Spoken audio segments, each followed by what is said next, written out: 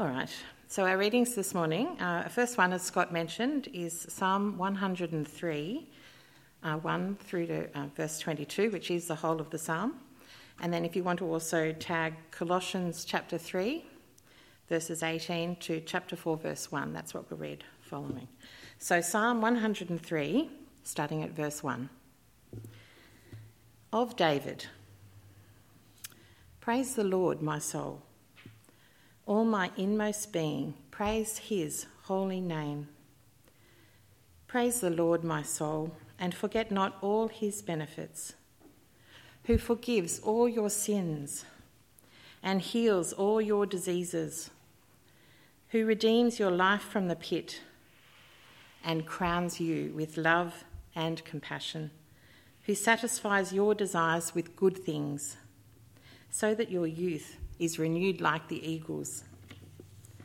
The Lord works righteousness and justice for all the oppressed. He made known his ways to Moses, his deeds to the people of Israel. The Lord is compassionate and gracious, slow to anger, abounding in love. He will not always accuse, nor will he harbour his anger forever. He does not treat us as our sins deserve, or repay us according to our iniquities. For as high as the heavens are above the earth, so great is his love for those who fear him. As far as the east is from the west, so far has he removed our transgressions from us.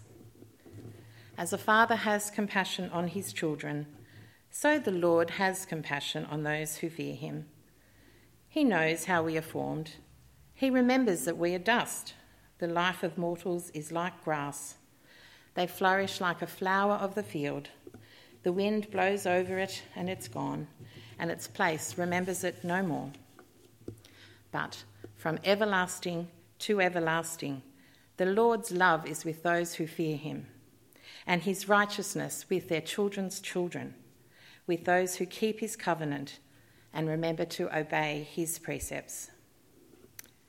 The Lord has established his throne in heaven, and his kingdom rules over all. Praise the Lord, you his angels, you mighty ones who do his bidding, who obey his word. Praise the Lord, all his heavenly hosts, you his servants who do his will.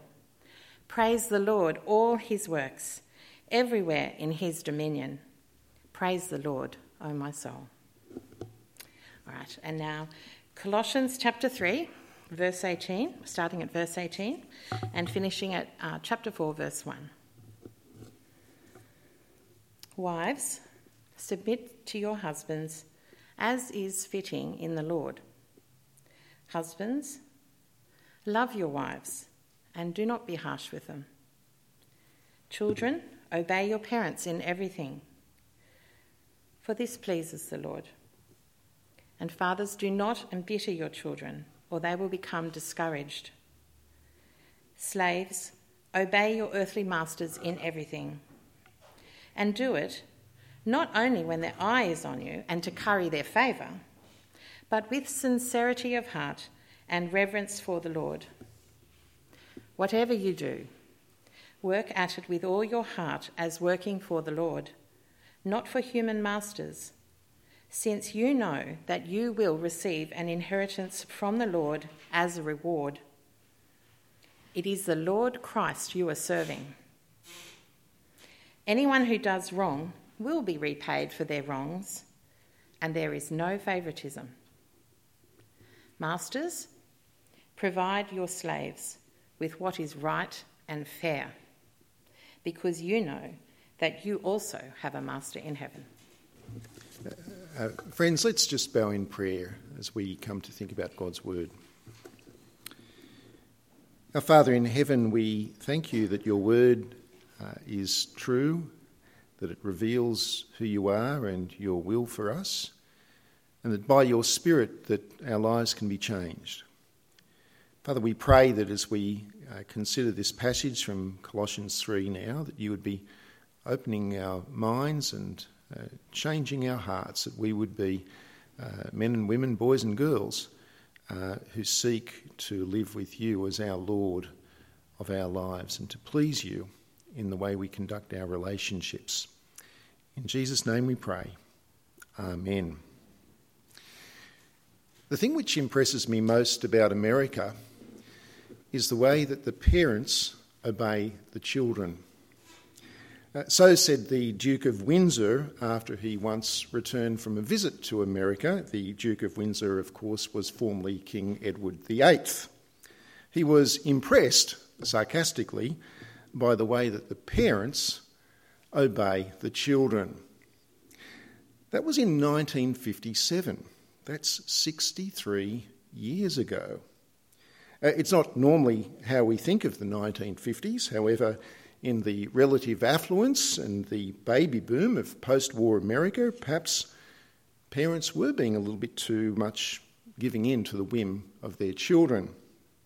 Well, imagine what the Duke would think of us if he visited Australia in 2020. There are, of course, two clear problems in family life today which relate to this passage.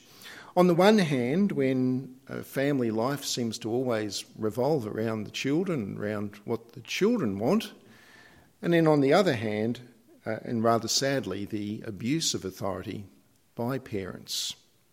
These, along with other factors, contribute to a degree of dysfunctionality within families in Australia today. Cooperation means that, and so Paul addresses these issues, and firstly, he wants to talk about children, and then he talks about the responsibility of fathers. Families, of course, are a gift from God, and in the mix and the joys of and the challenges of family life, we don't always get the order of relationship right, do we? I say order because God in his wisdom has created order within our relationships, within the relationship of marriage, within the relationships within the family. And yet, as we've seen in Paul's letter to the Colossians, in our sinfulness we've reversed the order such that we put ourselves before God and his ways, even in families. So then, how does the forgiveness that we have in Jesus and our new identity as God's people shape the relationships between parents and children? Well, the Apostle Paul is quite succinct in Colossians chapter 3, if you'd like to have that open up in your Bibles. And today we're just going to focus on two verses, verses 20 and 21. Let me read those verses for you. Children, says Paul, obey your parents in everything, for this pleases the Lord. Fathers, do not embitter your children, or they will become discouraged. Well, firstly, there's a word for children here, for the kids in the congregation. And it's worth defining what Paul would have meant by children. There is a very similar passage to this in Ephesians chapter 6, where it is quite clear that the children that Paul has in mind are those who are still being raised by their parents. And this is important because whilst the Bible teaches us that we should honour our parents throughout our lives, throughout their lives, and especially in their senior years, to honour is not the same as to obey. The obedience of children to their parents is part of honouring them, and it's part of honouring them in an earlier stage of life. For a key goal of parenting is to equip children to grow up, to stand on their own 2 feet as responsible adults, no longer under the responsibility and the authority of their parents. So this is a pastoral word to children in the congregation who are not adults. They are still dependent on their mum and their dad. Their parents are responsible for their well-being. And so therefore it makes sense for children to obey mum and dad in everything, because cooperation makes the parent's job easier, not harder. And that's for the good of the family. That's for the good of the children. But whilst this is true, it's actually not the reason Paul gives as to why children should obey their parents. For in verse 20, the reason Paul gives is that such obedience pleases the Lord. That is, the motivation for Christian children is not just culture, or that the family will be more functional if they cooperate, which of course is true, that's very true, but rather their obedience is actually an outworking of their relationship with the Lord. By the way, it's worth noting that Paul actually addresses children as being responsible members of the congregation. He doesn't consider them to be non-Christians who need to be converted. No, the children of believing parents are treated as being members of God's family, members of God's church, who are being taught how to know and to love and to trust God through Jesus. Just as in the Old Testament, Israelite children were considered to belong to the people of God.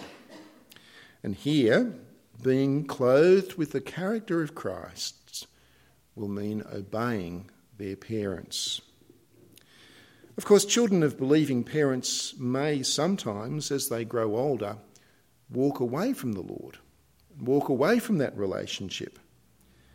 But our prayer for our children is that they will grow almost seamlessly in their relationship with God from the time that they enter the world, as they are taught to know and to love and to trust Jesus in family and in the church.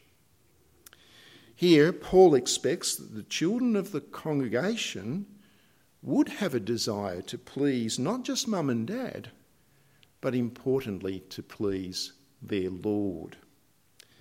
Which may shed some light on what else Paul says here about their obedience.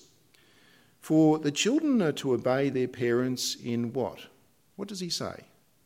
They are to obey their parents in everything. Does that mean no possible exceptions? Well, again, what is the goal? Why is it that children should obey their parents? The overriding goal is to please the Lord, isn't it? That is, the Lord is the higher priority. I do actually know of a situation where a child protested when a parent wanted them to do something which the child believed would not please the Lord. And in that particular instance, it ended well because the parent was a Christian and just hadn't thought the issue through. But if it had not ended so well, then at least the child would have made known that his prior desire, his utmost desire, was to do that which pleased and honoured his God, which is always our highest relationship, as also in a wife's submission to her husband or a slave's obedience to his or her master. So children are to obey their parents in everything, for this pleases the Lord. You know, I remember when our two children were young, they came to me one day and they said to me, "Hey, Dad, we've just discovered what must be your very favourite verse in the whole of the Bible." And I said, "Yeah, really? What would that be? You know, John 3:16, perhaps?" "No," they said. "Colossians chapter 3, verse 19, children, obey your parents in everything." And then they said, "And Dad, we've also discovered our new favourite verse in the whole of the Bible. The next verse. Fathers, do not embitter your children, or they will become discouraged." It was a lovely and somewhat cheeky conversation that we had. But this is the reciprocal responsibility in the parent-child relationship, that a father should not embitter his children. Do you know what's missing in verse 1? Did you notice anything missing? There's no instruction given to mothers, is there? I wonder why that is. Well, Paul doesn't actually tell us. However, it may be because men just need more encouragement to be the fathers that God wants them to be. You see, in the Bible, fathers are not to be on the sidelines of family life. In fact, as life begins at conception, the father in the Bible is actually seen as being the initiator of the new life. For example, when God promised Abram a son, the child was said to come from his body, not just the body of his wife Sarah.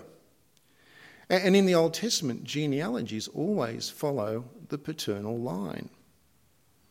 It's very different to the view in some parts of modern Western culture, where the father is not even considered to be necessary in the nurture of children. That two mothers are just the same as a mother and a father, and that the only role that a man needs to play is to be the anonymous donor, as if masculine input into the nurture of daughters, of young girls and sons, young boys, is an irrelevance. Moreover, in the similar passage in Ephesians chapter 6, Paul also only addresses the fathers. But in that passage, the responsibility of the fathers to their children is to bring them up in the training and the instruction of the Lord. Not that mothers shouldn't be doing that. Of course they should. And very often they're the ones that do it. But perhaps men need that extra encouragement. That extra encouragement to be men who are at the centre of life, men who are at the centre of the spiritual life of their families and of their children, men who are leading their children in godliness. For the influence of a godly father who leads his family in the Lord is incalculable. It's a very great blessing. It's a great blessing for his wife in her life and in her ministry, and it is an incredible blessing for his children to grow up knowing and loving the Lord and knowing that their father has actually taught them and prayed for them and has been the one who has initiated spiritual conversations and spiritual activities, of being the one who's saying, let's go to church and you should be going to youth group, and encouraging them to read their Bibles and to be praying on a daily basis. A father who is being like Christ towards them. And it's that last issue of being like Christ towards them which perhaps lies behind Paul's instruction for fathers not to embitter their children. In the original Greek, when talking about the relationship between fathers and children, Paul actually makes explicit the word your children. Whereas in the other relationships, the husband-wife relationship, the master-slave relationship, the word your is not in the original. It's just implicit. It's implied. It doesn't actually say your husband and your wife and your slave and your master. The NIV and other versions in English just insert the word your into that relationship, and rightly so, because that's what it means. That's implicit in what Paul says in the original, but with fathers and children, Paul states it explicitly. Explicitly. They are your children. As if Paul has to emphasise this, as if Paul has to remind fathers of their responsibility towards them. So in what ways can fathers embitter their children and cause discouragement? Well, there's many ways. Being the father who's who's on the sidelines of family life, who's not central, not being around, being the father who doesn't listen, doesn't seek to understand, doesn't seek to enter into their world, being the father who is the critic rather than the encourager, the one who tears down rather than the one who builds up, the one for whom the child can never receive their acceptance and their praise. Being more like the old man, the man without Christ towards them, rather than being the man who is clothed with Christ, as we've seen in Colossians, is our new identity. Being the man, not being the man who displays the image of God to them. But that's what fathers should be. Fathers should be the man who displays the image of God towards their children. And what is God's like? What is God's character? In Psalm 103, which Michelle read to us earlier on, the ideal model of the human father is applied to God, is said to describe God. Let me read to you. The psalmist says, "As a father has compassion on his children, so too the Lord has compassion on his people, on those who fear him," or revere him, as that word means. God is compassionate, says the psalmist. He's gracious. He's patient, that is, he's slow to become angry, and he's abounding in love. Now, these are not just qualities of mothers, these are the selfless qualities of our Heavenly Father, and therefore ought to be the character of a godly father, an earthly father. For such a father will not embitter, will not discourage, will not crush the spirits of his children. And of course, the ultimate expression of God's fatherly love is found in the forgiveness which we receive in the gospel. Now, of course, only some of us watching here are fathers. But one thing which we all have in common is that we've all had a father. Some of us have had very godly fathers. Some of us have had very ungodly fathers. Some have had fathers who are somewhere in between.